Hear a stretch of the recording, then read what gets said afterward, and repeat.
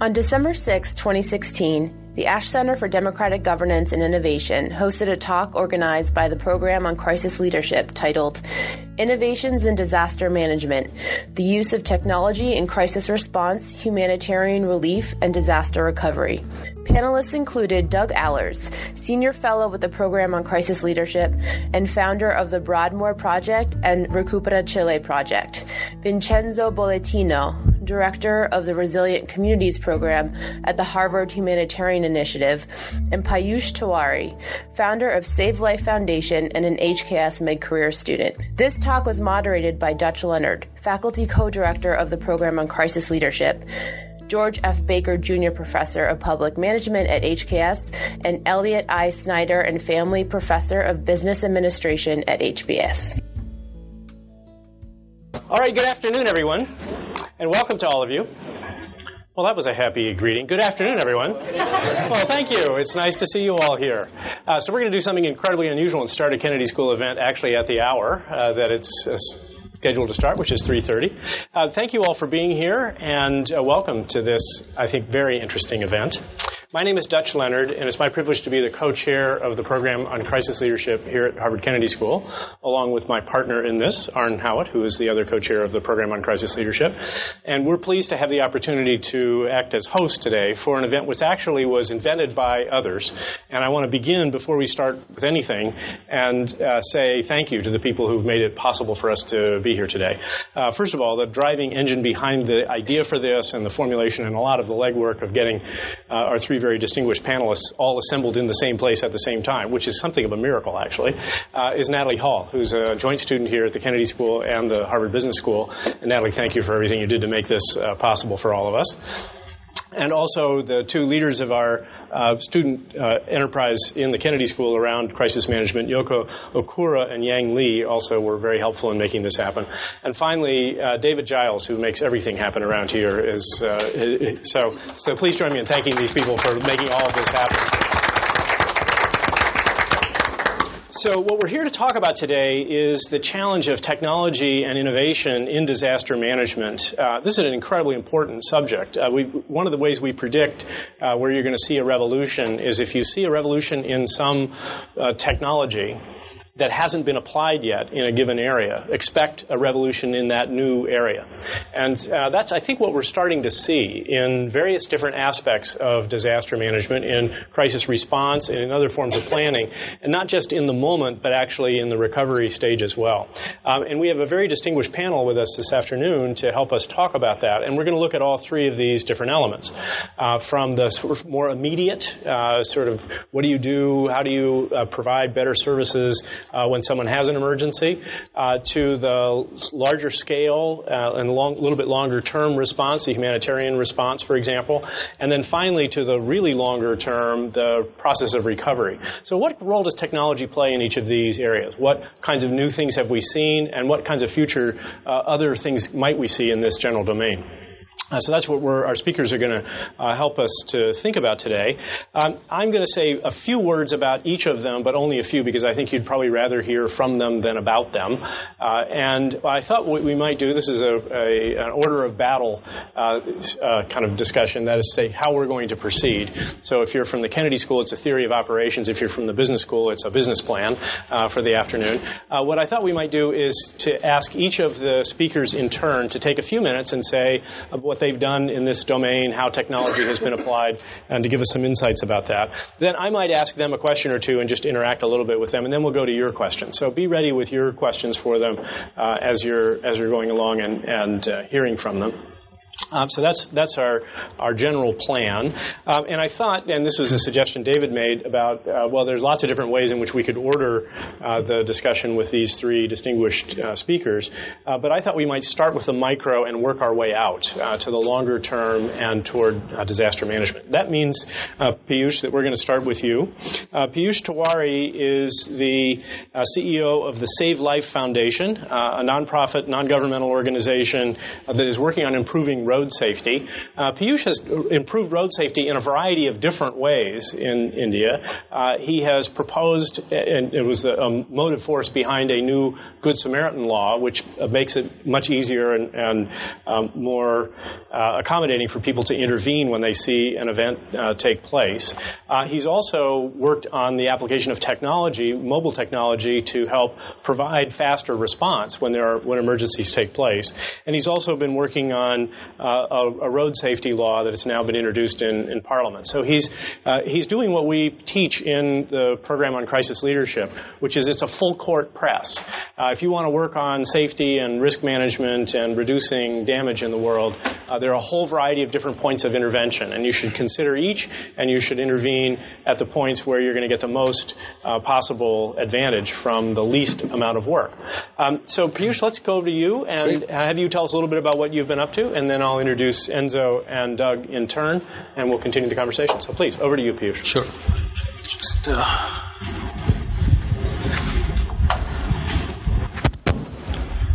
Hi, everyone. Thanks for having me here.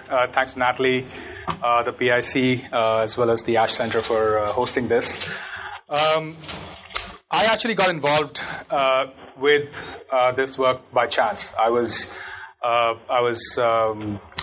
started my career with the government, with the Prime Minister's office in India.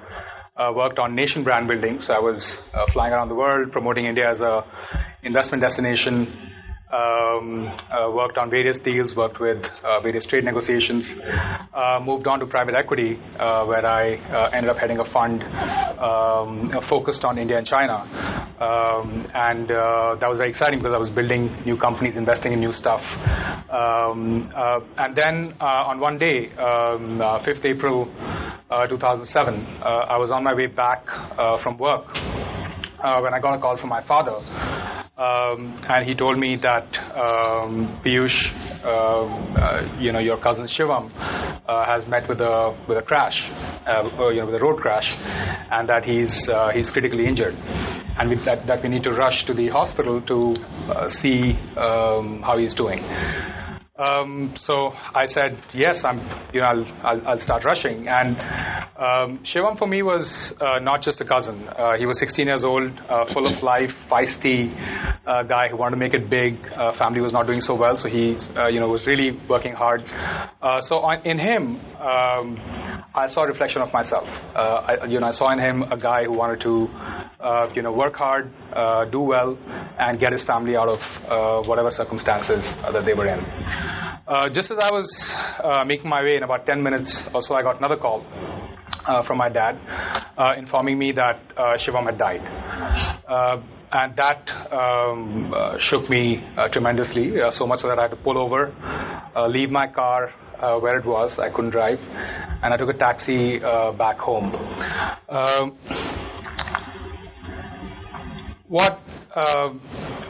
After all of that, the formalities and everything were over, I decided to go to the site of the crash and figure out what had really happened.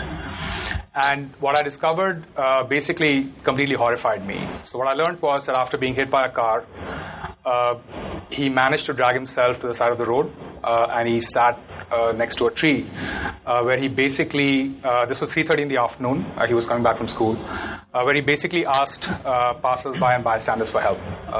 He pleaded them. A lot of people stopped, a lot of people came towards him, but nobody did anything that could help him. Nobody even called the police. And he bled to death on the side of the road. So when I discovered that, it became an unacceptable situation for me. That how could we allow someone to just go away like that, not even make an attempt to help someone who's in distress. And I was so shaken that I decided to take some time off from work, and I traveled across the country. I met lawyers, police officers, doctors, other families to try and figure out what was really going on in India at that point of time. And I discovered three things. I discovered that my cousin's case was not isolated, that a lot of people died despite treatable injuries, waiting for help. The second thing I discovered was that in the previous decade alone, 1.2 million people had been killed in road crashes in India. On an average, if I talk about the daily scenario, imagine a fully loaded A380 crashing every single day with about 400 people on it. So it was a huge disaster, and it wasn't getting the kind of attention that it deserved. And the third thing I discovered was that people did not help others in distress because of apathy. People did not help others because of a systemic fear of the police and legal system that existed in India at that point of time. In many situations, Good Samaritans who had helped an injured person had been blamed for the incident itself. In many cases, Good Samaritans would be dragged to the court for a couple of decades so they could, serve as witnesses, but it would destroy their lives completely. They couldn't move out of the city where they were, and they'd have to, do this again and again. So at that point of time, I decided to do something about it, and I established the SaveLIFE Foundation. I continued to work in my corporate job and do SaveLIFE because a large part of SaveLIFE's operations, and I'll talk about that, was funded by my salary to start with. So we started with the police. And the reason we started with the police was not just because it was the police that people were most afraid of when they would help somebody, but also because given the absence of ambulances in India at that point of time, it was the police who would carry many victims to hospital. But unfortunately, they could not intervene during their transport. So we started by training the police in basic trauma care skills. So we taught them CPR, bleeding control, and just how to immobilize C-spine so they could shift somebody safely in any kind of vehicle with limited resources. And that really became a point for us to build our credibility because the Indian police, which was typically known to be a brutal force, suddenly had its image changing as a life-saving force.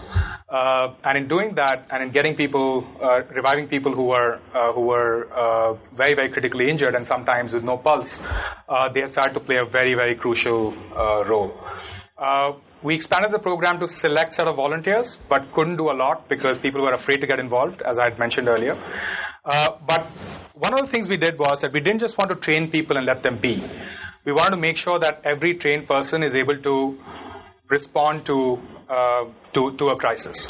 So let me ask a question here. How many of you are trained in first aid? Is there any way that you would get to know if just outside on the main road there's a crash or if somebody is lying injured?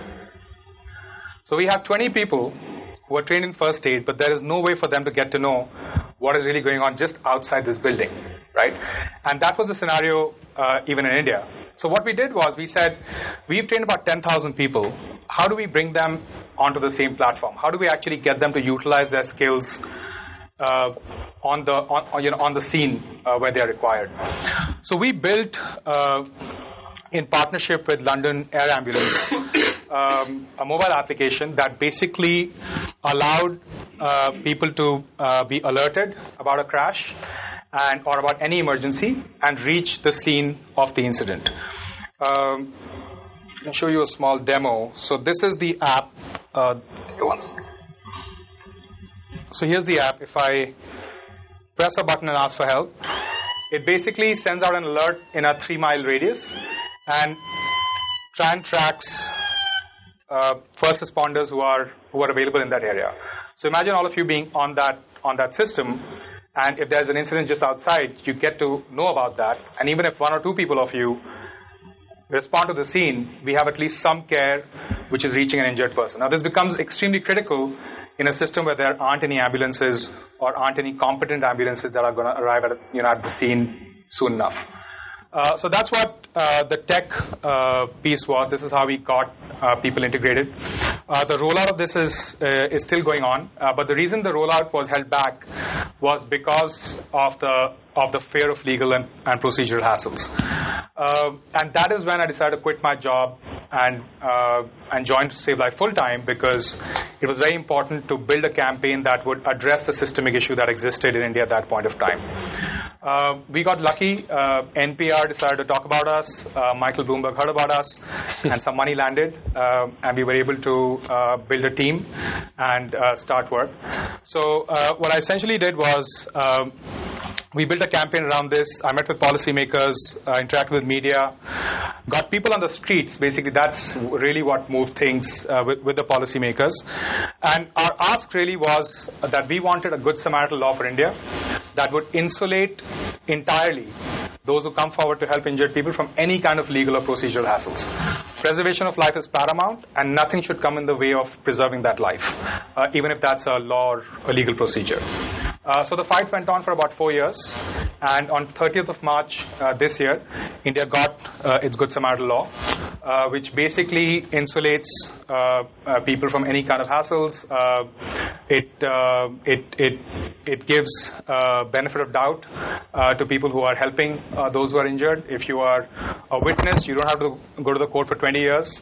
Your examination will happen in a single sitting in a single day, and if you want, via video conferencing as well. So you don't have to go to the court at all if you don't wish to. So this is really what we did. And today now we are in a situation where we can now go ahead and train hundreds of thousands of people and bring them onto this technology platform so that they can be mobilized to respond. Fortunately, India has many states now have an ambulance service, but we also have crazy congestion on our roads. So it means that Good Samaritans can now complement ambulance services. They can act as a pre-ambulance intervention where they are sustaining a life till the time formal care arrives on scene. And of course, like it was mentioned, we have now expanded our work to prevention. We are doing a lot of road safety legislation work. So the idea is, how do you prevent crashes themselves? And that's really the next goal. The bill is now in the Parliament. It got introduced a month ago. And I'm hoping that by March, it gets passed by the Parliament. There are some challenges and lobbies who are not very happy with us.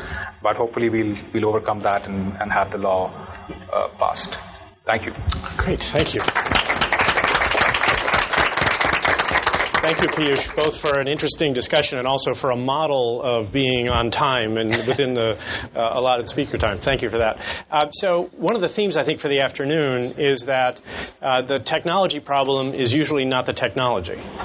Technology is an enabling process, and the challenge is the people, the systems, the government. And I think that's going to turn out to be true as we look at humanitarian relief as well. Vincenzo Bolletino is now the director of the Resilient Communities program at the Harvard Humanitarian Initiative. He was formerly the executive director of HHI and now is working on this resilience component of it. He is a world-recognized expert on issues of the management of humanitarian relief, and particularly the challenges of trying to protect humanitarian workers in conflict zones and in civilian-military relations in that setting, which is a hugely complicated and hugely important set of issues, obviously, for the safety of all concerned. And he's going to tell us a little bit about some of the work that he's done and the way in which technology enables that. Enzo, thank you. Thank you very much, Dutch. It's a pleasure to be with you all this afternoon, and it's great to be back with Arn and with Doug, two people that I went to Nepal with to look at the reconstruction plans that the government had underway just in the aftermath of the earthquake. That was an incredible presentation. I really enjoyed it. Really fascinating case, and congratulations for the work you've done. So I'm going to take this from a single case to a many case level of analysis, and looking at how technology is being used in the humanitarian field. And talking a little bit about some of the benefits, some of the constraints, some of the challenges of using technology in that domain. Now, I think one of the things that came out, and that I agree with entirely, is that we can't separate technology itself or its particular role in technical terms in the way it's used from its embeddedness in the social, economic, and everyday life of the individuals that are using it. So technology is certainly not a panacea, but it is an enabler. But it can be blocked if you don't take into account the social dynamics and the social fabric of the system in which it's embedded. So let me just really briefly, for the maybe one or two of you who aren't completely familiar with this, run you very quickly through the international humanitarian system. Is made up of some of these are very traditional actors, right? The UN system, the International Federation of the Red Cross, the International Committee of the Red Cross, and a whole host of international non-governmental organizations, as well as local communities and non-governmental organizations that exist within each of the countries where disasters happen. This is sort of the traditional humanitarian community, if you will. In recent years, it's been supplemented by and influenced by and joined by a whole host, and this is just a smattering of them, this is not a comprehensive list by any means, of technical companies, largely technical companies that have a social good, social justice and humanitarian action perspective on the world.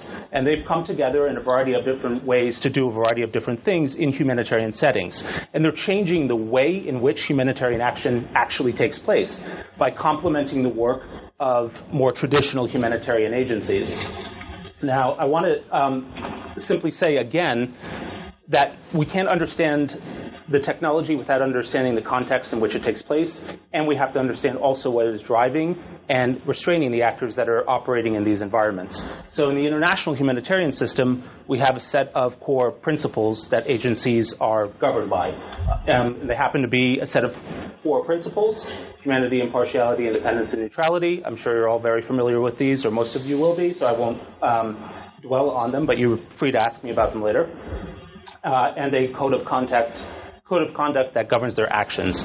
There are also a whole host of voluntary and self-regulated sets of standards that have been developed in various domains within the humanitarian field. This has been generally lacking, but is in the process of being developed for technical and technology more generally, and its use in humanitarian settings. So there's a lot of focus now on developing standards for the use of technology in these settings. And they would join a whole number of different other standards that already exist. Now, how is technology being used in the humanitarian setting? In a whole variety of ways. It's being used by individual people by having connectivity on their phones. It's being used by humanitarian agencies in a variety of ways. Many are adopting the use of drones. Private companies are, humanitarian agencies are, governments do, for doing any one of a number of things. Surveying areas to assess damage in the aftermath of a disaster, identifying where populations are. So that can be done by using both satellite imagery and drone imagery. Identifying where there are potential obstacles for delivering aid from blocked roads, etc.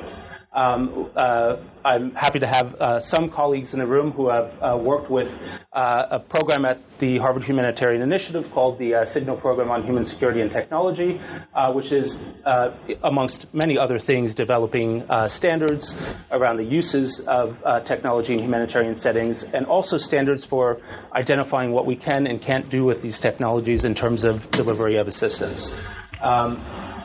And they join a number of other organizations that are involved in very similar activities. There are, of course, and I only listed a number of ways in which technology is being used. It's being used and thought about to deliver cargo in really hard or difficult situations to reach. It's being used for all kinds of mapping.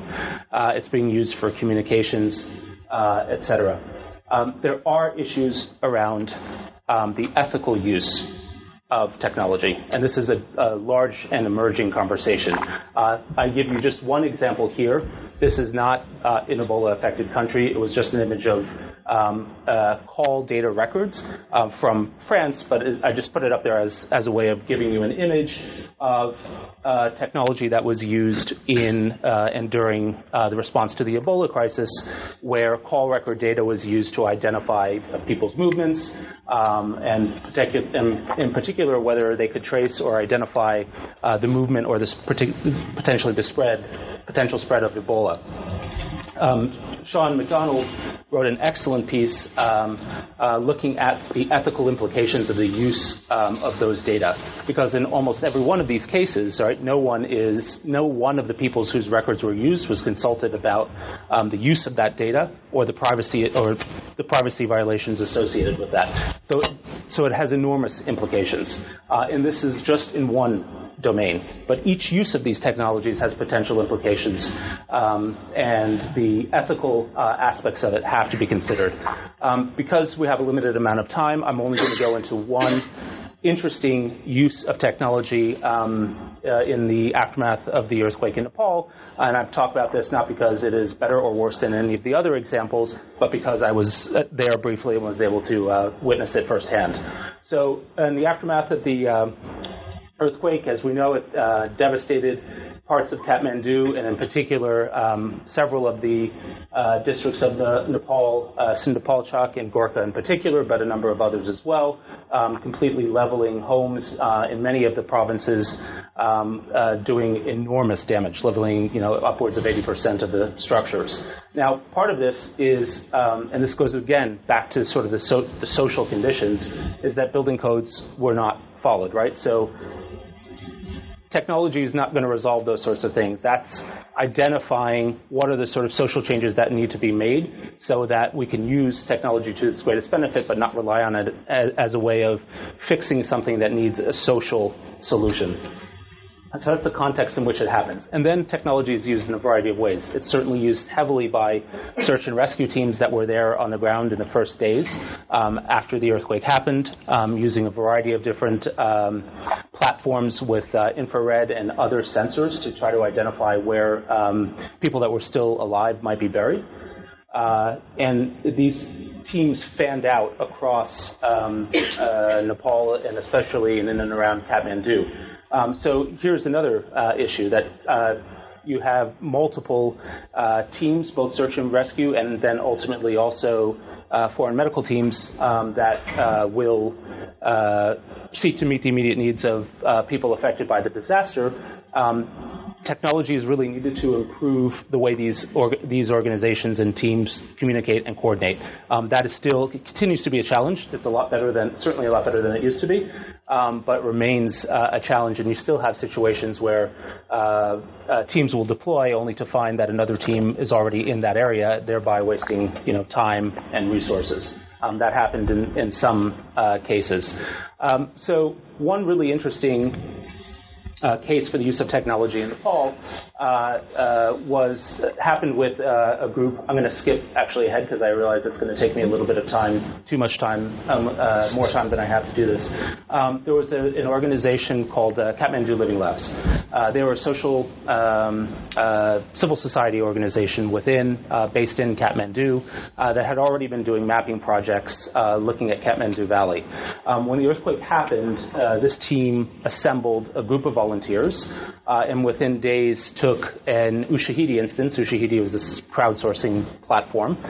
They tailored it for their needs and created what was called Quake Map, and they were able to crowdsource, take information from people from around Nepal to identify what was happening to whom, where, and when around Nepal in the immediate aftermath of the earthquake. Now, this wasn't new. This happened in Haiti. It happened in the Philippines. But what was really interesting was that for the first time that I'm aware, and in these numbers, the military of Nepal, which is the primary responder in Nepal for disasters, was utilizing that information for responding to dozens, hundreds even, I think 300-something different, I think the number is 381 different incidents that were reported through QuakeMap. That's incredible.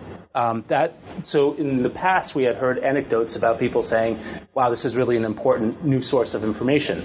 But never have I seen a primary responder utilizing crowdsourced information to determine which incidents prioritize which incidents they were going to respond to. So this is incredible. So this was sort of laying out where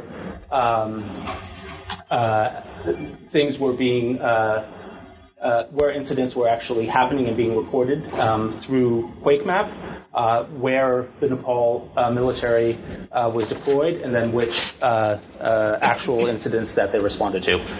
that is a huge change in the way primary responders get information in order to respond to incidents in a humanitarian setting.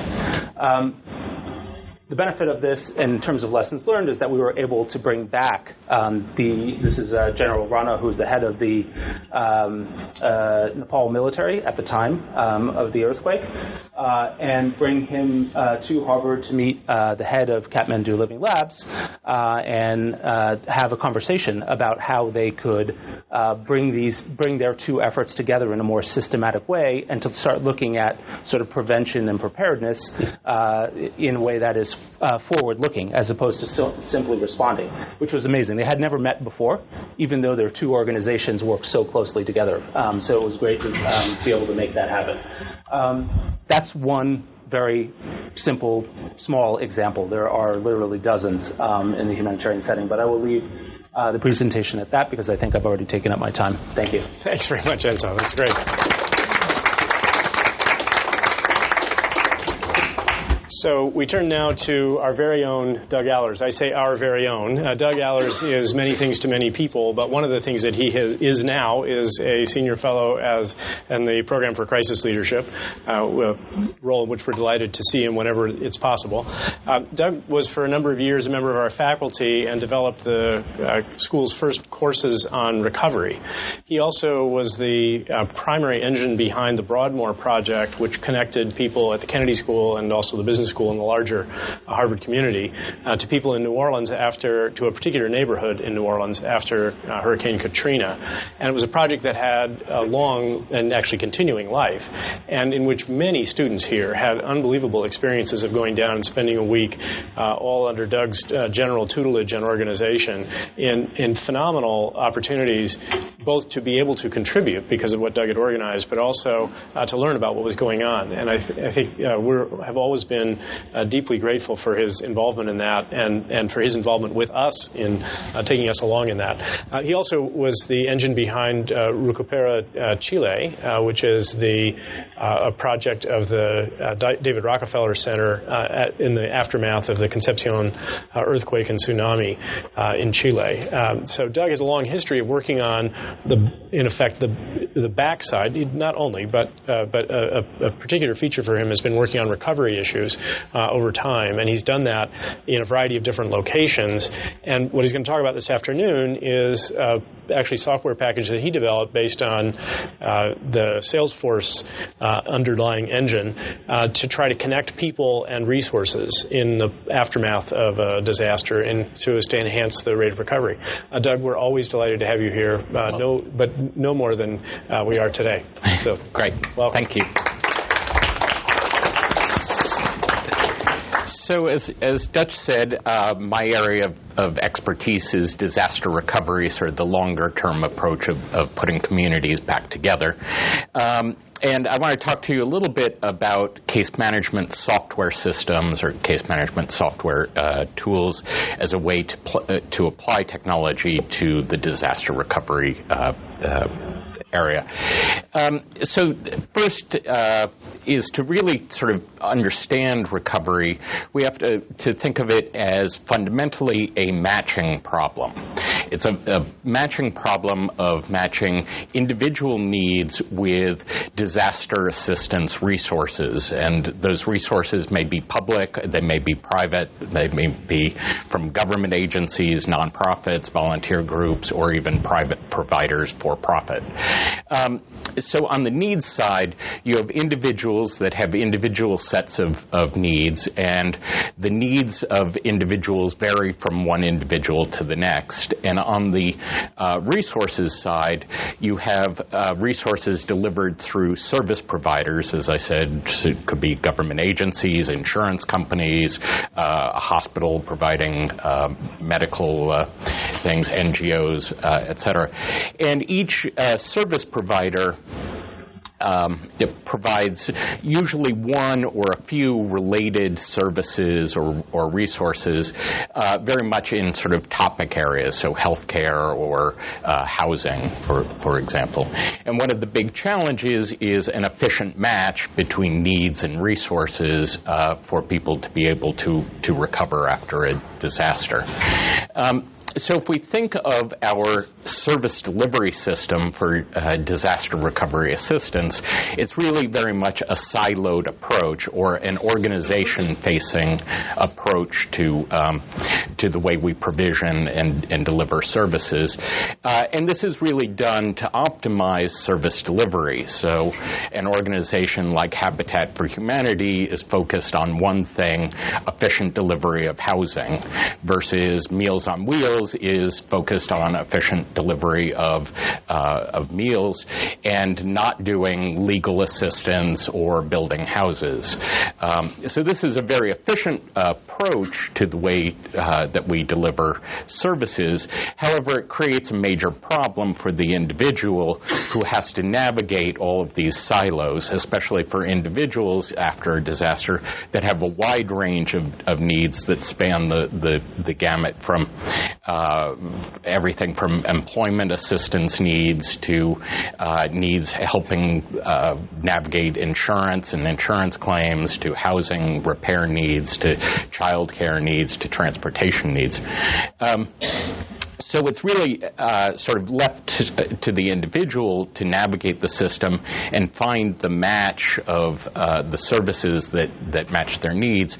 But also service providers have, their programs all have sets of rules and eligibility criteria. So it's not just finding a housing provider, but it's also finding a service provider that has a program that the individual actually is matched to and is eligible for. The problem is that people who navigate this system, which is a pull system, actually fare fairly well in the process and are advantaged. But people who have challenges navigating this system are disproportionately disadvantaged and often fall through the cracks. So we advocate a very different approach, which is a client-facing or customer-centric approach to the problem. Now, we're not out to change service delivery. Again, it's optimized for efficient and effective service delivery.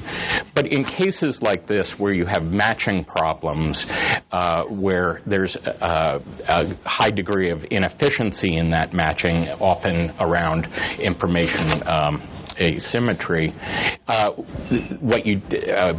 common solution is to put in place an intermediary, or the process of intermediation, a broker, an agent, et cetera, that acts as a bridge between the two parties that creates for much more efficient matching. In the case of disaster recovery, we advocate for a case manager as that person. The case manager assists the residents in navigating those silos of disaster assistance programs.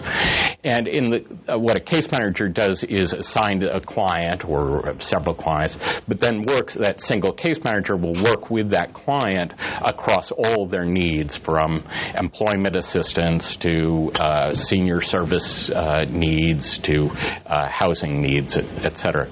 So what does a case manager do? A case manager first starts and does a comprehensive needs assessment for an individual client.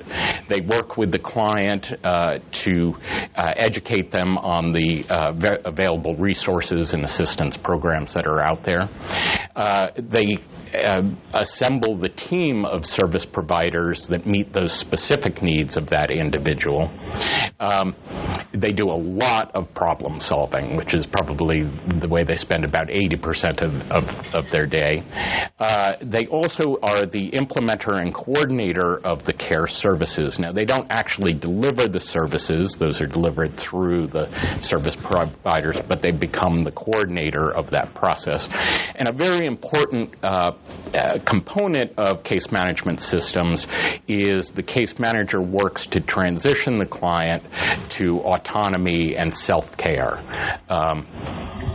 So in these kinds of matching problems where you have a high degree of inefficiency in the natural marketplace of matching, and you're putting in place an intermediary, technology is a perfect solution for automating the intermediary.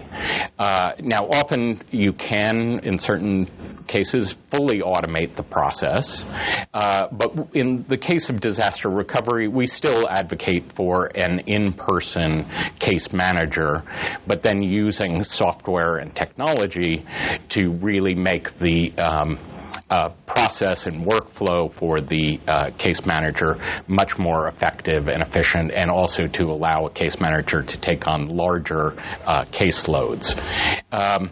So we've done a lot of work in this field in both New Orleans and in Chile on the Salesforce program through a grant from Salesforce. So what does a software case management system look like for a disaster recovery manager? The first thing is it's fundamentally a workflow management tool. So the first thing a case manager logs on is sees all the tasks that they have in front of them for all of the cases they're working on, so that and it tracks and manages the task or workflow so that nothing drops through the cracks in the case management process.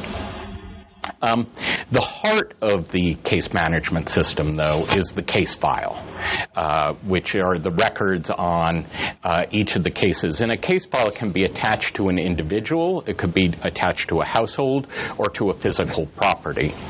The case file is really where all of the needs are recorded and stored for either that household, individual, or property. So everything from legal assistance to healthcare needs to mental health care needs to housing needs, etc. Also in the case file are a record of all of the assistance that a individual household or property have received. So on the one hand, you have the needs recorded, but you also have the assistance that has been received, regardless of source, whether it's insurance or FEMA's individual assistance program through the Red Cross or Salvation Army, etc. And because you have both needs and what has been received in assistance, it also gives you what the gaps are and allows the disaster recovery manager, the case manager, to create a recovery plan for the individual to fill those gaps. The case record also has all of the tasks or open activities that for an individual client that need to be done to meet the needs going forward, as well as an activity history, so a case manager can see all the steps that have been taken in the past on behalf of a client for need resolution. And there's an ability to attach documents, digital documents, so you can do things like pull up pictures of the resident's house or their tax return. This is actually very important because most disaster assistance programs, whether they're from government or through NGOs, require huge stacks of supporting documents as part of the application process. This is a huge burden. It's very confusing to the resident, to the individual who's having to put all this together. So what happens is once it's gathered and can go into the system, it's there forever, so it can be used for multiple applications without having to go through the process again, so making a more efficient process. And very similarly with applications, many of the disaster assistance programs are standard from disaster to disaster, and so the system has built in applications that can basically, the case manager can just touch a button and it generates the application, populating the fields of the application with the data from the database. and really makes a very efficient application process for individuals and allows for quick applications to many different disaster assistance programs on behalf of individuals. So that's just a very quick sort of tip of the iceberg look at the way that software can be used to help automate the process for case management and help case managers create a much more efficient method of matching individual needs with the disaster recovery resources available. So, thanks. Thank you, Doug. That's great. So I'm struck, actually, by all three of these about how each of them is an information play of one form or another, which is not too surprising because one of the things that technology enables is the exchange of information. So if you can figure out who needs what information. So, Doug, I'm really struck in your description of this by how similar this is to the way you would describe the health system. Because the health system is also organized by provider, silo, and the person who is, so who do we give the system integration problem to? The one who's supposed to figure out which silos to go to. The sick one who knows the least. And that makes absolutely no sense. And so case management has actually been something we've tried to develop in the healthcare area as well. And in fact, I think what you did here was to write an electronic medical form in Salesforce. Would that be a fair description? That's a fair. And so it sounds like the technology is not really the challenge. So this is actually what I wanted to put to all three of you. It sounds like in each case, the major challenges were not so much the constraint of being able to make the technology do what you needed to do, but being able to get the people and organizations to want this and to be willing to participate. So let me just ask each of you in turn, what was the thing that was unexpectedly the most difficult, that you sort of hadn't anticipated would be difficult that turned out to be? Any of you can start, or I'll nominate someone. Yeah. Sure. I'm not sure which case is the most difficult, but I do think it's a factor of both the technology itself and limits to the technology as well as, but probably more importantly, the context in which it's being used. So both understanding the environment and the aspects of the environment in which you're using the technology, the laws and regulations for using the technology, and sort of the standards and ethical guidelines for its use. But on the other hand, for something, there are always potential limits to the technology. For phones, it's going to be whether there's service in that particular area and whether that service extends everywhere.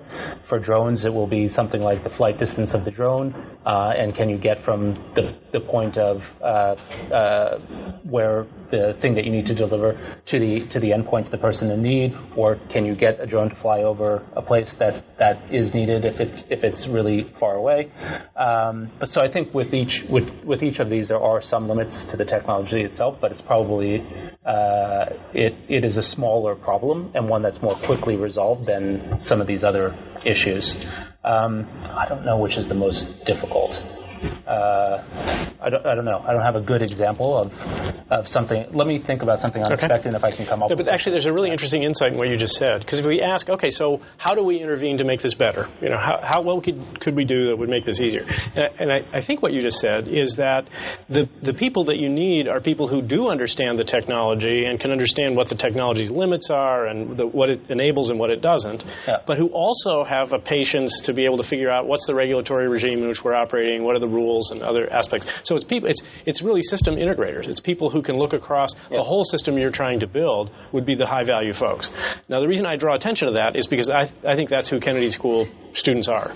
We force people to take courses across a wide variety of areas. They come from a lot of backgrounds. And if you ask me if there's a single particular thing that Kennedy School students are better at than almost anybody, it's the ability to work across the seams of different organizations and different challenges and put that kind of perspective together. So I think that's essentially, I think, what you just said you need here. So Doug and Piyush, does that ring right for you as well? For us, the technology was the easy part. The more difficult thing, and actually getting funding to develop the technology was the easy part. The more difficult challenge that we've had is on the actual hiring of case managers and the funding for getting funding for the people on the ground to use the technology and the systems. We've done very well with that, but it's been a huge challenge, and we've sort of had to cobble it together. There haven't been the sort of we've gotten some support from FEMA in New Orleans, a little support from the Chilean government in Chile, but mostly it's been cobbled together as opposed to. And what's the problem there? Is it that because what these people are doing is making the system more effective, not less expensive? That's part of it. In fact, they might make it more expensive. As well as because most of the service providers are in their own silo. Right. No one's looking. There are very few people when it comes to disaster recovery that actually look across the whole spectrum. Even government itself is very broken up. So HUD really doesn't care about what's going on with SBA loans, and SBA could care less about what's going on with HUD's community development block grants. So they don't see the value of why it would be important to have somebody who understood all these things and put it together. Yeah, very interesting. Piyush? So we've had two sets of challenges. One has been integration with existing systems. So you have a system where you are alerting trained volunteers and so on and so forth. And then there's a system that's a police system, and which is not integrated with this system specifically. Then there is, wherever it exists, there is an ambulance system. So one of our challenges has been to try and integrate what we have with other systems. And in some cities, we've had success where the police is now also operating on our system in addition to their phone system, which is the system that you call. So that's one. The second big challenge is the human factor, which is in disaster response, especially if you're mobilizing common citizens, which is the case in our case, attrition is huge. Because these are not people who've been trained for 5 years dissecting bodies and being exposed to blood and gore. These are people who are doing this out of good faith and by an intention to help others. And there is a time when they are done with it, when they cannot see that anymore. So I think there's a big challenge. We've had to set up a system of after every fatality, our volunteers calling in to speak to a psychologist mandatorily.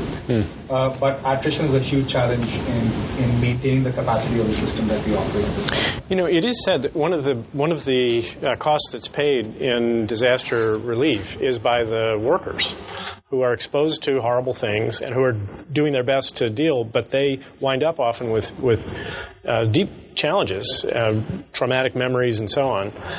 And so that becomes a part of your challenge too. Because you press a button and there aren't enough people available in the system to mobilize, and that's a big challenge, right? So the tech piece can be there, it can look nice and fancy and very very efficient, but if the back end doesn't work, the actual people on the ground are not able to get to the scene, I think that's a huge problem.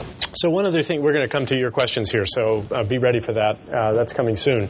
One other aspect of this, it seemed to me, is that one thing you're doing is, in effect, mobilizing bystander behavior. And you're finding a method of getting people engaged, which is that they sign up, they put the app on their phone, they agree that if somebody had a bleed near them, they would try to respond to it. They'll only do that a certain number of times before they're in effect burned out, as you said. But one way of thinking about what you're doing is trying to figure out how do we engage people in a way that will allow them to be mobilized. This is a huge problem in all kinds of different emergency and other circumstances where people stand by because they don't know what to do or they don't want to be involved or whatever else. And so I think there's an interesting feature of the problem that you set out because of this unfortunate incident with your cousin that brought you into, in effect, what is behavioral modification, mobilizing. But it's not. So the one problem is that the people have to know that there's something to respond to. That's the information problem, which is relatively easier in some sense. And then there's the problem of actually getting the people to do this. So, yeah. Any other insights that you want to share on that set of questions, or let's just go to more general questions? Okay, what are your questions? Have at these guys. Nick? Thanks for all your presentations. I'm interested in the kind of privacy issues that thanks. I'm interested in the privacy issues that you've had to deal with utilizing these technologies. So I could see, Piyush, in your situation, volunteers, you have their information and they're concerned with that information potentially going to the police. I don't know if that's one of the issues. And then, Doug, in the case management system, you're collecting a lot of information on disaster victims and survivors, and how do they feel about you having that information, and then also you being able to, are you able to provide that information to other service providers, or is there some type of referral process? So just privacy issues in general around technology. Right. So one of the key components, it's a huge issue around case management, and we put a lot of thought and time into it. So one of the key tenets of, and there are a tremendous number of not just privacy issues, but ethical issues as well, to go to Enzo's point. But one of the key tenets of case management is the concept of informed consent, that the client is, that no action is taken without an informed consent, that not only their consent, but that they're actually well educated and they truly understand what it is that they are agreeing to, including the release of information. A lot of the programs also have their own, so if you're applying for several things, that you actually have to have consent forms submitted as part of the application process that for the release of information, especially when that's true for around a lot of the financial information. Is very true when you get into anything to do with medical or mental health issues. You're dealing with HIPAA and all of those forms. So there's a whole set of issues that you have to comply with. In terms of the collection of data and the privacy of the data, one of the reasons we actually worked with with Salesforce is it actually has a tremendous number of levels of safety and security in the system, including it's actually a very secure system for storage of data. Businesses use it all the time for very sensitive information. But it also allows for levels of security so that certain people don't have access to certain kinds of information. So a good example is health information and mental health information are not available to all case managers. You can't, as a case manager, you can't just go in and look up someone else's records, and even as a case manager, you might not have access to certain pieces of information. So Salesforce allows for record-level security and based on the user profile. It also allows us to create rubber rooms so we can give people access to certain pieces of information. They never see anything or even know that there's other data out there in that process. But it's a major piece of any kind. And then, of course, training and guidelines of standards and practices for we follow the American Society of Case Managers set of ethical guidelines that are used, are fairly standard for social work and for medical case management as well. So, Doug, what kind of an entity were you that you came under HIPAA? Because you're not a governmental entity. You weren't doing this on a commercial basis, so you weren't. You're not an insurer, right? But we're storing medical information. Yeah, which was voluntarily given to you. Voluntarily given, but you still are required to protect that information. And so, did you run into similar issues about privacy? I think this is probably maybe the single biggest issue in the humanitarian field. The privacy of information is a massive problem, especially when it comes to things like call record data, but also when it also applies to imagery. It applies to use of mobile devices for spending cash or money, people's buying behaviors, their location, all sorts of things. It spans everything from the informed consent of the person, basically lack of informed consent often in the collection of the data, but then there are issues around the storage of the data, accessing the data, use of the data.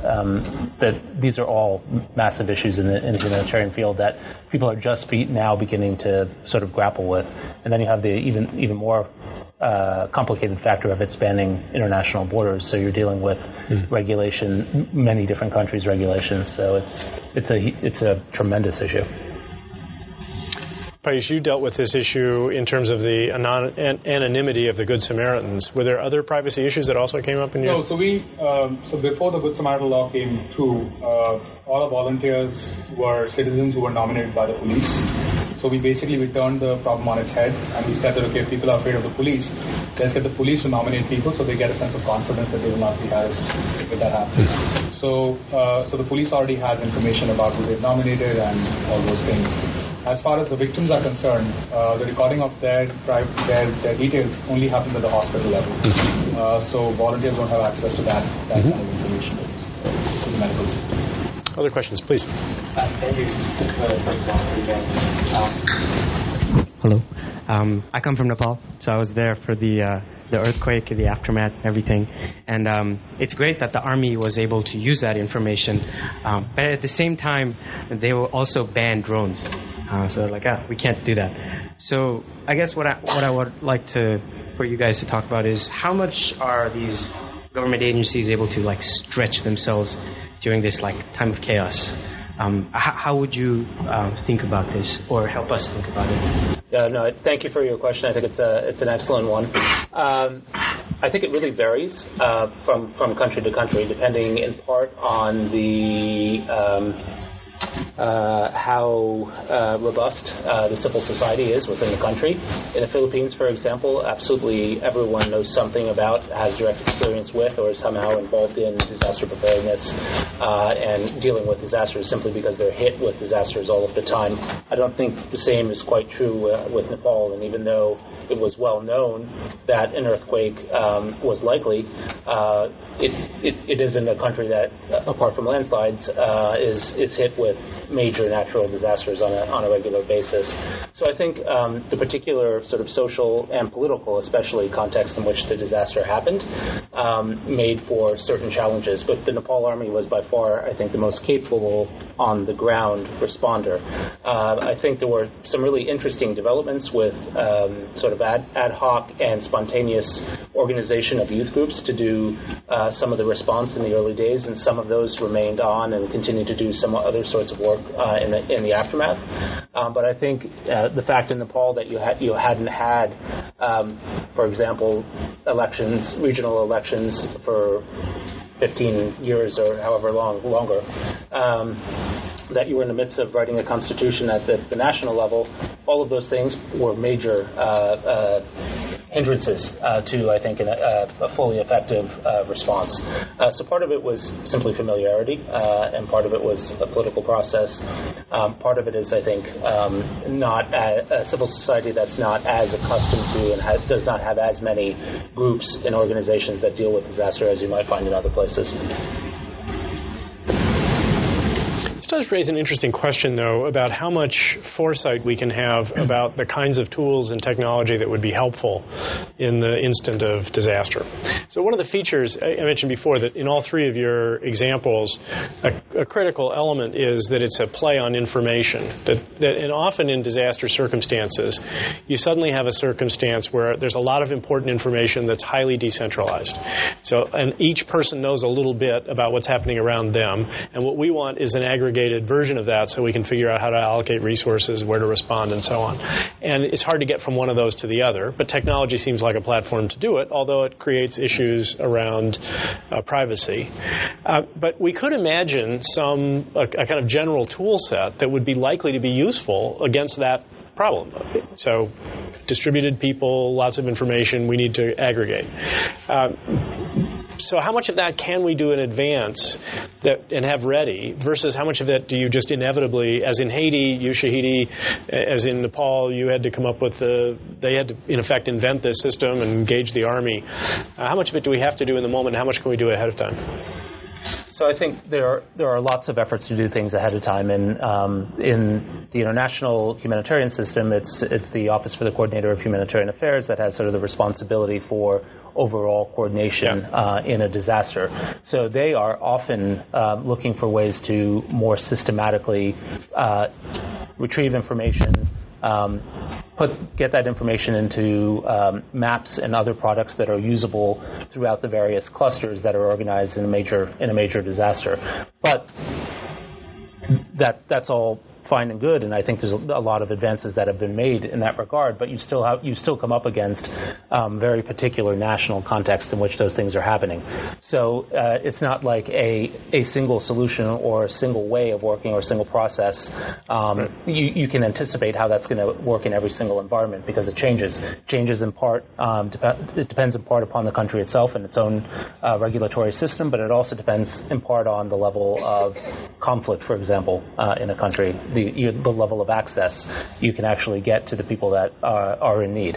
So while processes are made more efficient by the international agencies that work on them on a regular basis, and while the field itself is in the process of professionalizing, you still are operating in a national context. It sounds like that is a recipe for some degree of developing generic tools in advance, but that always will require customization to the particular circumstances in the moment. Now, I think, Doug, you would say the same about disaster recovery.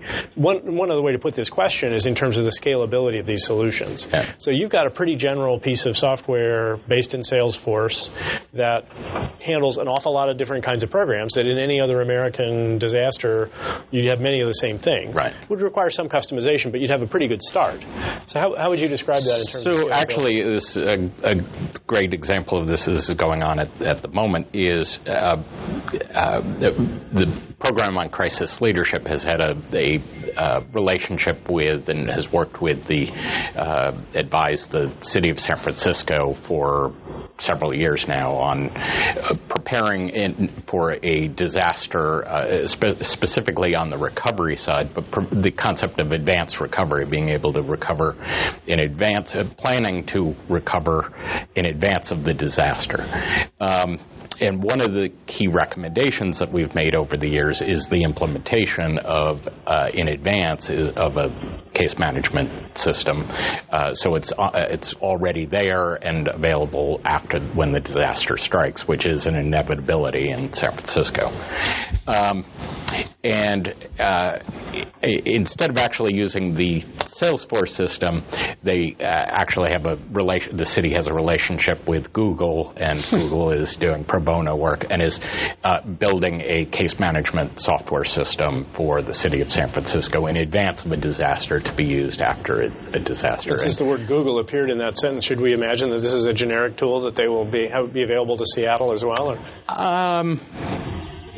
You never know, because the program in which it's being developed under Google is people are sort of leave their day jobs and are seconded to this thing, and then will eventually go back to their thing. So it's tough to know whether Google itself as a corporation will actually use that and leverage it to other things, or whether it will just be a one-off.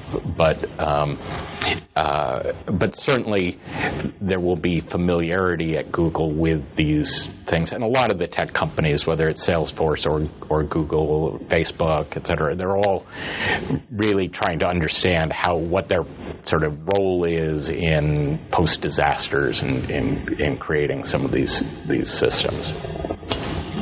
Please, other questions? Hi, my name is David Campbell. Thanks very much for having the session. I'm the founder and chairman of a rather unusual organization called All Hands Volunteers, which basically is a disaster response organization.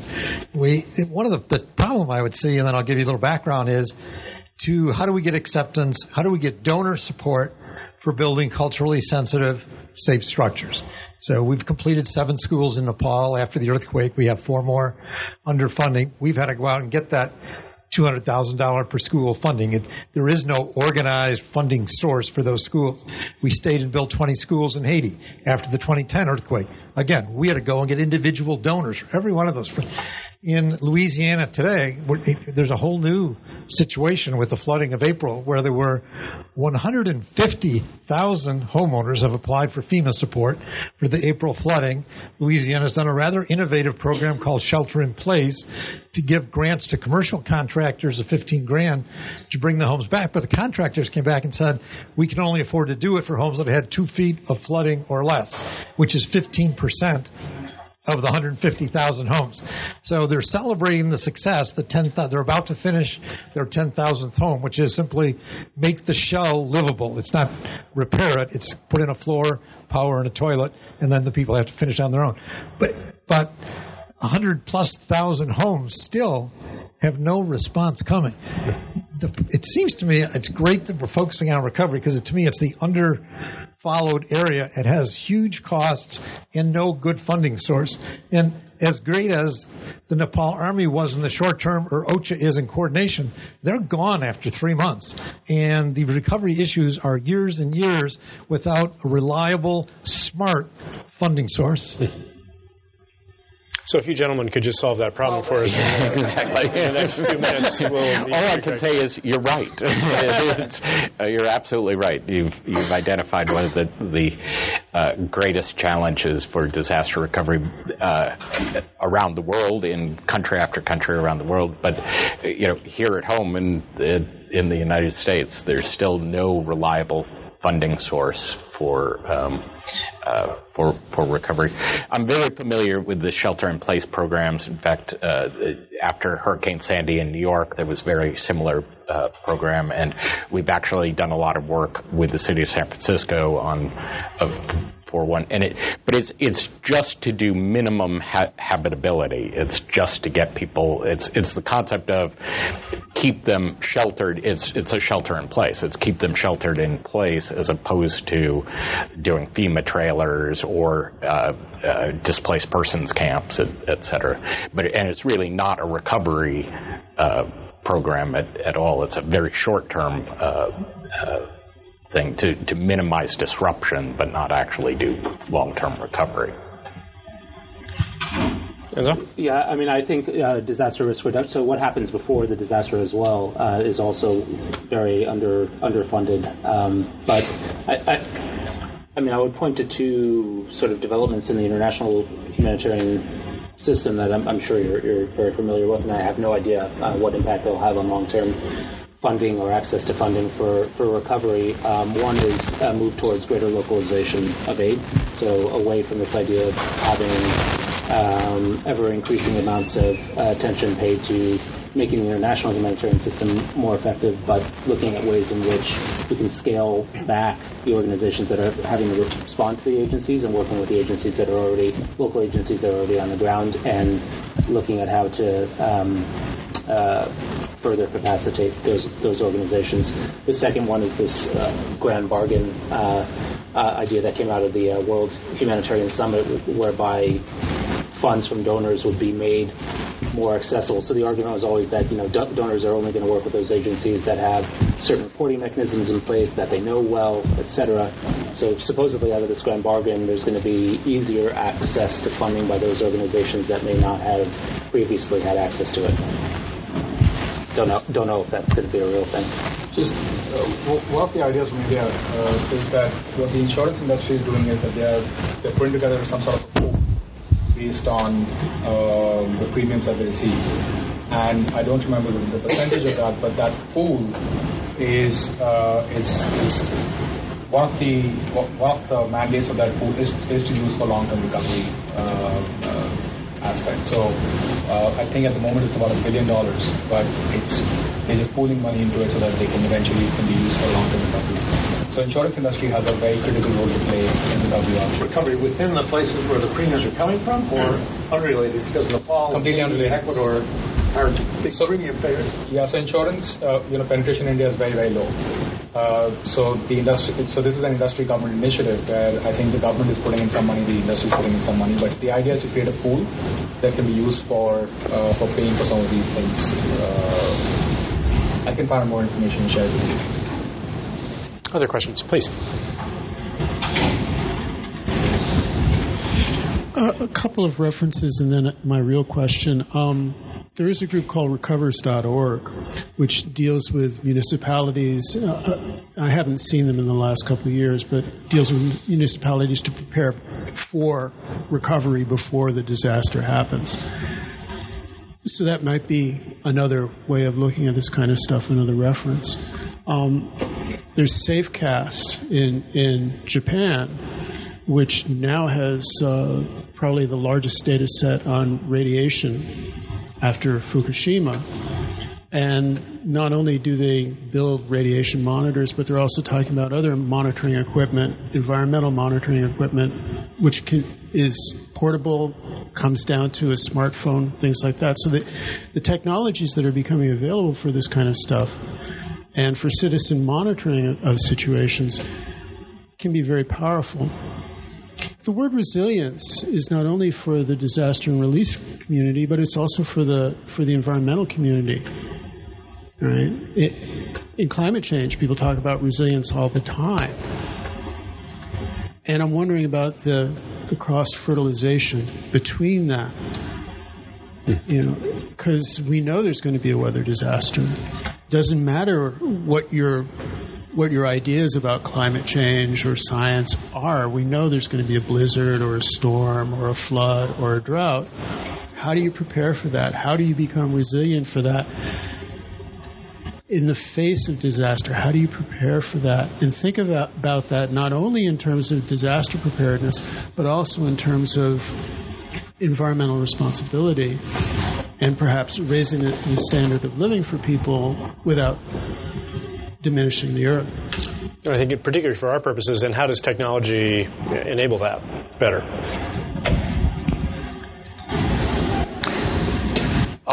It is the name of my program, so although I have to say, so for anyone looking at resilience, you'll know that as a term, it has come to encompass almost everything, so it's hard to sort of disambiguate what it actually means. I was a little bummed out the other day when I was watching some PBS show with my 4-year-old daughter, where they were talking about it building resilient minds, and I was just, like Dora the Explorer is resilient. So I don't know if I have to change the name of my program now, but the basic essence of it, I think, is extremely important, and that is not looking for. So I think there's a word of caution with resilience because you don't want it to be seen as excusing people who have a responsibility to respond from responding by saying, the community's fine, they're very resilient, so whatever. But there is something very real, I think, in preparing for being cognizant of the vulnerabilities that are within the community and finding ways to work within the community to prepare for the inevitable disaster. So there is something real in the concept of resilience. I think it's just become a term that it's hard to disambiguate all the different strands and all the different methods that are being used, and because the word has come to define so many different things. But there is some sort of essence in the term that is important, and I think that essence is one of sort of community-driven and self-motivated preparation for disaster. So, Enzo, where do you see technology as particularly important in helping with that? Right, that was your question that I didn't answer. I think it probably plays many roles. So one for sure is in basic communication, right? In early warning systems, it plays a critical role. It plays a critical role during the disaster response in identifying members of families that are missing, for example. It plays an important role in collecting data. So using whatever form of digital data collection tool you might be using to acquire data more quickly and more accurately than we've been able to in the past, and to being able to transfer that into an ability to come up with needs assessments that are more accurate. It's being used in ways that are making more efficient and more speedy the actual delivery of aid. And ultimately, it's going to be used in ways, I think, that make societies more resilient by building in systems that make societies less vulnerable to disasters in the first place. So going back to the amazing example in the first one, we can imagine a day where we're not driving our cars anymore. It's not that far off. That's going to probably reduce traffic deaths by hundreds of thousands around the globe. That simply is going to happen. And similarly, I think technologies can permeate many ways in which we do things to reduce vulnerabilities. It could be in chips in buildings to identify damage to the buildings. Instead of having to go out and individually assess buildings, you could have chips that are inside buildings with sensors where you can have an immediate read. So things like that are inevitable. So I think technology plays. So if we think about the examples you're describing and the ways in which technology plays into that, you mentioned before that one of the trends in the humanitarian relief area in general, but I think it's true in disaster management in general, is toward a more decentralized system, to a system that's trying to take better advantage of decentralized assets, bystanders, people doing their own work in their own community. 90%, 99% of the work that gets done to repair any community is done by the people who live there, yes, with a modest amount of help or structure or whatever from outside. So if that's true, so one of the challenges of a decentralized system is that a lot of people each know a little bit, and there's other important information, aggregated information that would be important to know. And technology has to be an answer to how you get the best of both of those. And it seems to me that's really the technology future that we're still, trying to figure out. What are the platforms? What are the applications? How do we do that? It's just the kind of work that Piyush was doing. A couple of additional questions, and then I'm going to ask each of our panelists to take a minute and offer a benediction to you about what you should go forth and do to save the world. Please, you haven't had a chance yet. I'm interested in your opinion of the use of technology in the context of complex emergencies, specifically with the dimension of post-conflict reconstruction.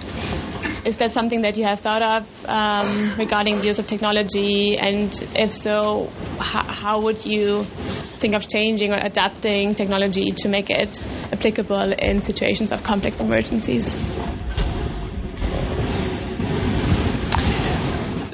So in terms of post-conflict reconstruction, I have to admit that that's not my area of expertise, and instead of trying to pretend that I know, I think it's best for me to say it's not an area of expertise that I have. So I think use of technology in complex emergencies during the complex emergency is highly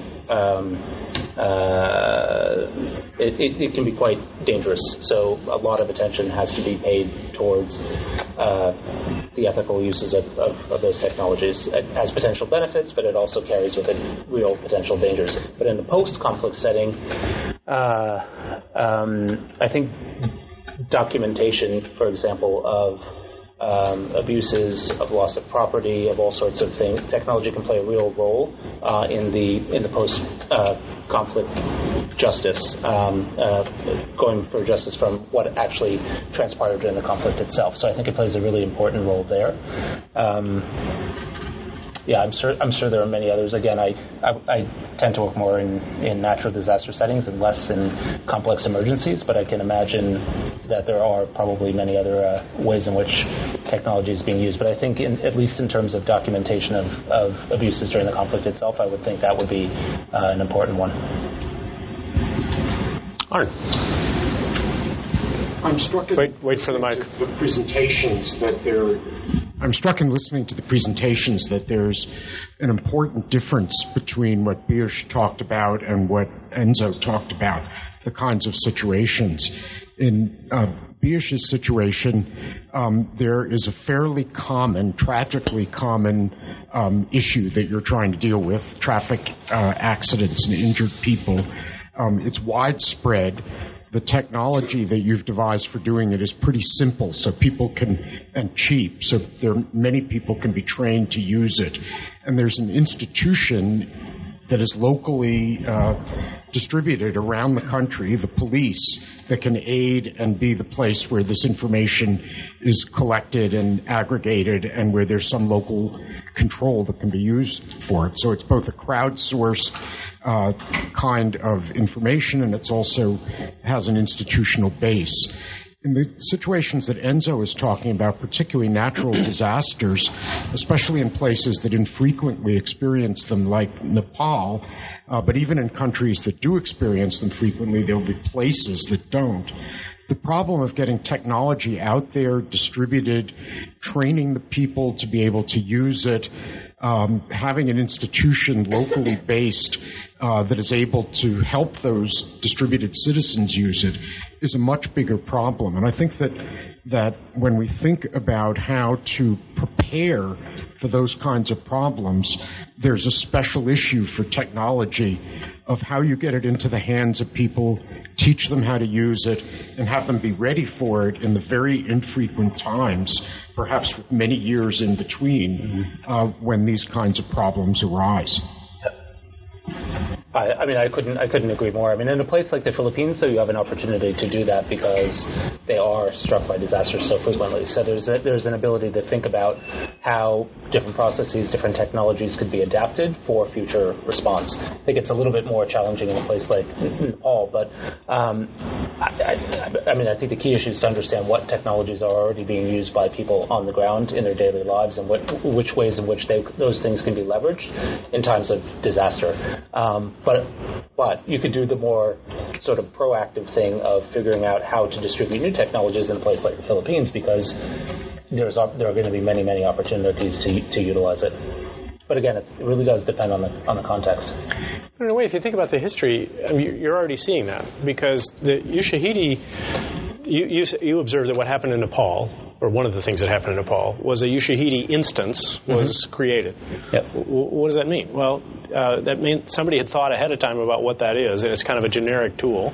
It really evolved a lot during the Haiti earthquake, right. And a bunch of people said, well, here's a problem that's right now, right here, and technology can help with it. And then they realized, but this is a recurring issue, and here's a set of tools that you can actually use to apply to it. And there are enough people around who understood that somebody in Nepal figured it out and was able to apply it. So that seems to be a hopeful sign for the way in which people are thinking about and developing technological tools that can actually be useful in these circumstances, that you don't have to build everything ahead of time. And I would agree with what you said. Is there's the technology in terms of propagation of technology, whether it's in the consumer world or the business world or in disaster management, often happens in sort of fits and starts, and it happens by word of mouth, and it happens by people seeing, oh, you've done that, oh, here, I could try it over here. And so what we've seen is, well, it may not be a nice, smooth, linear growth curve. It's very choppy. We actually have seen, if you look back over the last decade or 15 years, a really quite impressive march of technology into the disaster management space. And that will just continue, and I believe it actually will snowball as it gains momentum and more people become familiar and adopt and see what other people are doing and refine it, et cetera. So, for example, I actually welcome Google working on it because it's more minds, more people thinking about the issue,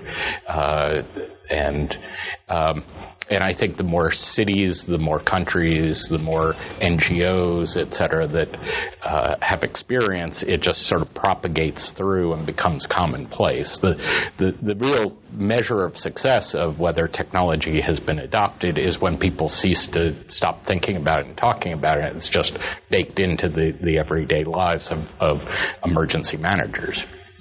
So it seems to me, though, that one of the challenges is that this is a standard feature of the way technology evolves. So we have a new technology, new sort of general capability, and a bunch of different ways of using that arise. And then there's kind of a market shakeout, and a few of them emerge as kind of the dominant solutions. And it's not always obvious after the fact that the right ones emerged. You know, that the ones that came to have a high market share and came to be the ones that we used again and again were in fact the ones that were necessarily the best. So I wonder if there's anything we can do to shape, which ones we really need, which ones would have the most utility, the most value, and to work collectively to try to make sure that the technological solutions to those issues are among the ones that really do emerge. Well, I was actually fascinated by what you were saying at HHI is one of the things that you've been working on a set of standards. And that's a good I think whether it's professional organizations or organizations like HHI or consortia, et cetera, coming together to set standards, both for technology standards, but also around some of the ethical and privacy issues, is an important component of making sure that technology is adopted and is adopted well. One final question from our audience, then I'm going to ask each of our distinguished panelists to offer us a benediction. You get the last say. Thank you. I first want to respond to the previous question about the using technology in conflicts, even though it seems like she left. So I worked in Yemen until a few months ago, and I was leading a team of monitoring evaluation. So we introduced some of the, we use technology for different stuff like automation of data collection and, monitoring like mobile surveys and all the, also like food tracking. So I would say, even though I agree with you, like there are a lot of, stuff that we have to be aware of in the conflict setting and using technology, but there's so much like room for innovation because like we have so much access constraint in conflict settings. So that's one thing I want to say. And I have a question about the case management system. So as a humanitarian worker myself, I totally agree with you, like your problem identification, like working in silos and all that. But like, it seems like your solution is based on the assumption that a lot of this like service delivery agency just like put out their resources, not necessarily saying, okay, like, because when we do needs, we also do needs assessment as a humanitarian agencies, right? And then we have all sorts of targeting criteria, and then we're very clear on which segment of beneficiary to target or which clients the problem to address. But it seems like you're kind of duplicating efforts of the needs assessment, and so how do you actually manage that duplication? It actually so you're absolutely right, and it's I sort of talked about in the longer version of this. I go into a lot on the service delivery side of the fact that they have very specific target audiences and clients. It's not just eligibility criteria, but it's as well as limited resources. So therefore, it's how do they apportion those resources. How does a case management system sort of interface with this very complicated and then often quirky or limited set of set of resources that have limitations on it and constraints? Essentially what happens is the case managers develop a lot of very close relationships with their counterparts at the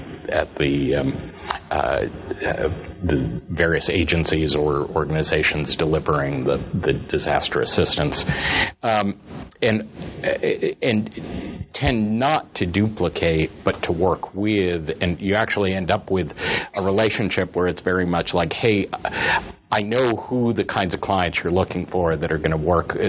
So, for example, in the Salvation Army in New Orleans had an EnviroNew program that had very specific criteria that they were looking for of who could enroll in the program, and the case manager works with them, gets to know what those sets of criteria are, what they're looking for, and becomes a feeder system to them, and becomes the, hey, look, we know who you're working for, who you're looking for, and it helps.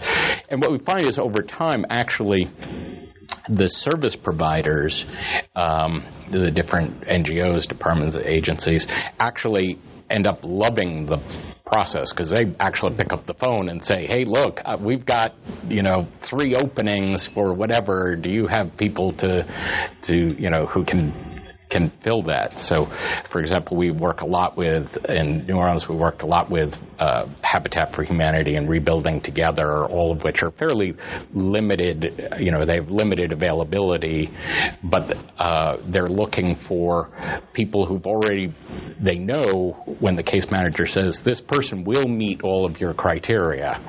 They don't have to waste their time going through the whole application process to find out that someone, they don't meet the criteria. And so it actually works, for the most part, is a very positive things. There's also a lot in the U.S. We use a lot of the long-term recovery committees, which are sort of roundtables of providers, and often the case managers send representatives to the roundtables to go through where cases are presented, and literally providers sort of say, yes, oh, that fits for me, and that kind of thing, and it works that way. So there's much more integration because a lot of the organizations have their own case managers, and there's a close interaction with it. This again illustrates the information point, which is that's the scarce commodity, is knowing the facts that can allow you to match these things up. I think we've had a great afternoon. It was a really interesting discussion, a lot of interesting insights from our panelists. I want to give each of you just a moment you've got a room full of emerging leaders, people interested in this domain. What would you tell them to do? What's your advice? How do they get involved? How do they push forward in the directions that we've talked about this afternoon? So I'd say, technology is. So when you look at a problem, I think it's important to look at the framework that governs the problem, and technology more often than not will play the role of the enabler in finding a solution to that, and not the center of it. So oftentimes you think of the technology first, and then we say, okay, where can this be applied, and what can we do with it? But I think if we look at the problem first, and look at technology, policy, and community together, I think that's where the solution lies, is the intersection of the three of them. And also technology has to be thought about when we think about scaling up intervention. So today, in the last 4 years, we've trained about 10,000 people. In the next 4 years, we want to train 100,000 people. 100,000 people can't be trained by trainers. You have to get technology in at some level. So scaling up will now happen through technology. So the tech is not the center of it, but it's definitely an enabler and will be used for scaling up. That's incredibly helpful, and that's like a unpaid service announcement for the Kennedy School curriculum, because I think you just said is we need people who are technologically savvy and understand the technology and understand that that's not the whole problem, but you got to fit it into the context of the whole system and how it operates. And if you can't figure out that, it's not going anywhere. So, well, congratulations on your success to date and on the 100,000 yet to come in the next few years. Enzo. So I think technology is permeating every facet and every aspect of our social lives and of society broadly. It's certainly having a major impact on the humanitarian field. I think it holds tremendous promise, and we've already realized major gains as a result of it.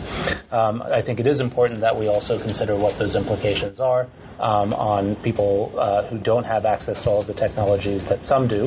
But I think an important feature of in an emergency environment is understanding what's actually happening. So while there are many places where technology can be tested, and there are lots of organizations now looking at ways of supporting innovation in technology, I think there's actually a dearth of research that happens in humanitarian settings. So I think it's actually important to think about those moments as moments for research and understanding what's happening in a way that will then inform what sorts of technologies are useful, which ones have potential, which ones are being used to great effect already, and what the potential dangers are as well. That's very helpful. Douglas. Okay. To me, especially in the field of disaster recovery, what we find is that there are pockets of recovery or disproportional recovery. So certain people recover much better than other people. And technology is a way that we can ensure that disadvantaged populations are not left out of the recovery process, and that we can identify and help people who if left to themselves, will not recover as well as other more resourced or more networked people. So that's actually the counterpoint to Enzo's observation. On the one hand, we have to worry about people who are excluded from technology, but on the other hand, technology can be a democratizing source of access to things that people wouldn't have reached before in a world where they didn't otherwise have the tools. So that's a wonderful array of different things for us to work on. Let me thank you again for all being here. This is, I thought, a really terrific discussion. So thank you for coming out. I hope you enjoyed that and found some thoughts that you want to pursue. Let me ask you to join me in thanking the organizers once again. That would be Natalie Hall and Yoko and Yang and David Giles, who put enormous amounts of effort into making this happen. Thank you, guys. Thank you. And please join me in thanking our panel.